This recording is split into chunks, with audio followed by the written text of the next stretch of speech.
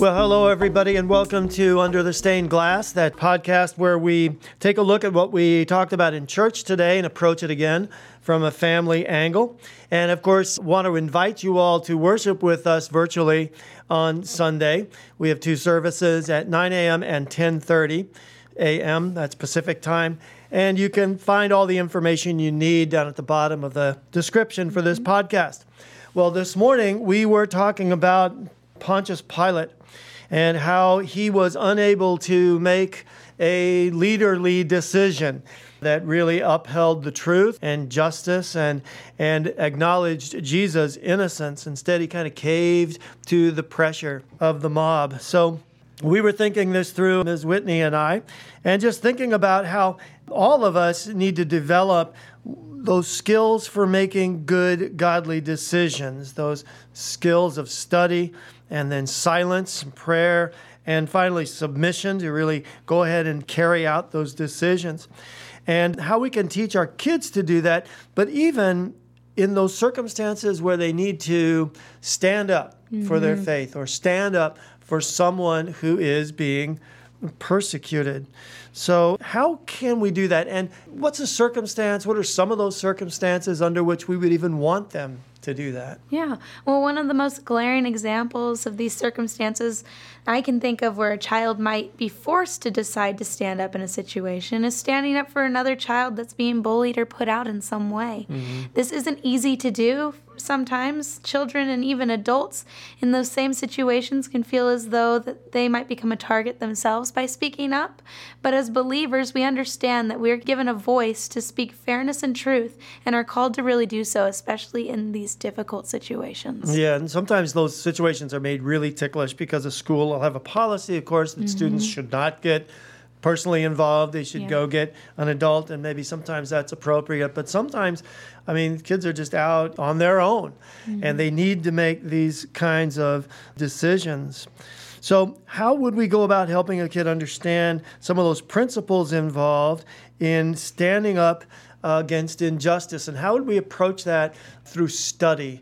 Like, what kinds of stories would we want them to know, for instance? Well, Proverbs 31:8 says, "Speak up for those who cannot speak for themselves, ensure justice for those being crushed."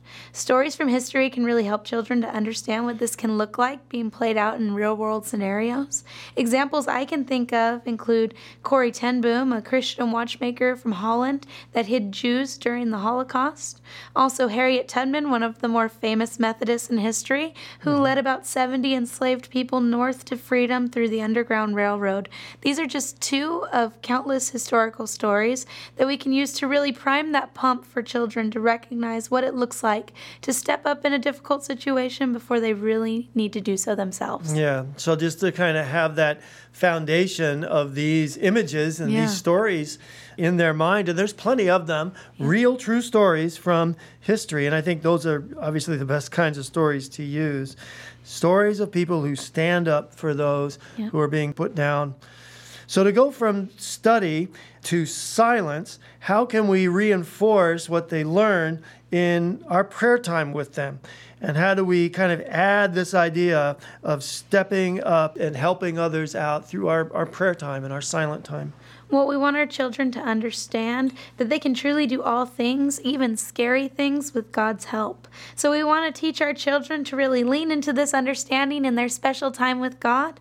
We want them to learn to pray things like, "Lord, please help me to do what is right and according to your will. Please give me courage to stand up for what you say is right, even when it's scary.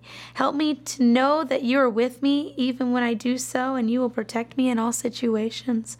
We want them to truly know that when they stand up for goodness and for God, that He will be right there with them and give them all the tools they need to succeed. Yeah, so it's a little bit like bodybuilding, you know. It's like the study is the food that you're taking in to get those ideas and those principles in you, and then the prayer time and the prayers for courage are like working out and building up those muscles. But then you have to kind of move to the next step of taking the action of submitting to those good decisions.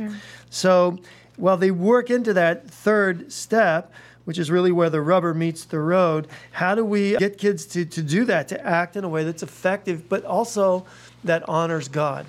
Well, there's a balance here, right? We want to make sure that our actions, once we step out and do what we resolve to do for God, really mirrors God. And we want them to not become a bully themselves. So we want to choose words that promote kindness and positivity rather than tearing down someone else in an effort to deter a negative attack. We don't want our children to jump into a situation where they say something to the effect of, "You're just picking on so-and-so because you're dumb," or some other negative word. We want our children to understand that they can stand up for someone else without putting another person down, by stating the wonderful qualities of another and by crushing the rumors with truth. For instance, when a child is being bullied and called, for lack of a better example, ugly, one might step in and say, "I don't think so-and-so is ugly because God said He made us each unique and a masterpiece. I think we should celebrate our uniqueness rather than pick on each other for being different. We all have things that we might not like about the others or might not like about ourselves, but that's what makes us so special." Yeah, and I like that you included in that defense of that person the positive thing that God feels for that person. That's, I think in Ephesians, they talk about the sword of truth, right? And that's just so beautiful to bring, to help our kids understand how to bring in godly principles and God's point of view into these situations. So they have this whole process, and it's such a great process of thinking these situations through in advance with study and with silence, and then moving into submission to actually carrying out what we resolved to do. But that can also be really helpful, not only when we're defending somebody else, but helpful in helping our kids resist peer pressure and maybe peer pressure to experiment with drugs or drinking or destroying property or stealing, any number of temptations. Sure. And as they get older, they can be faced with even more difficult decisions, like, for instance, as you said, destruction of property or careless use for another person's property, such as skateboarding on another person's drive or graffiti in public parks. It can be fine to tell them what we as parents say not to do, but to take that added step of showing them why it's wrong helps our children to make that right decision when we might not be there to make it for them. Yeah. We would love it if our kids always just made good decisions because that's what we want them to do. Sure. But sometimes it's not going to work out that way, and it's good that they understand the rationale, the reason behind those righteous decisions, and then have the courage to stand up for those decisions at the crucial moment. Because all of that will help them eventually become good leaders. Yeah. And Lord knows we need more good and brave and righteous leaders, right? Our verse for today is from Proverbs 22:6, and it says, "Direct your children onto the right path. When they are older, they will not leave it." We cite this verse a lot here, but that's because it's just so important to know that we really do play an enormous role in how our children are going to turn out. And when we know this, we can make a conscious effort to teach them the ways that God wants them to go. Yeah, ultimately, the way a child is taught and the way the child is raised is the parent's responsibility.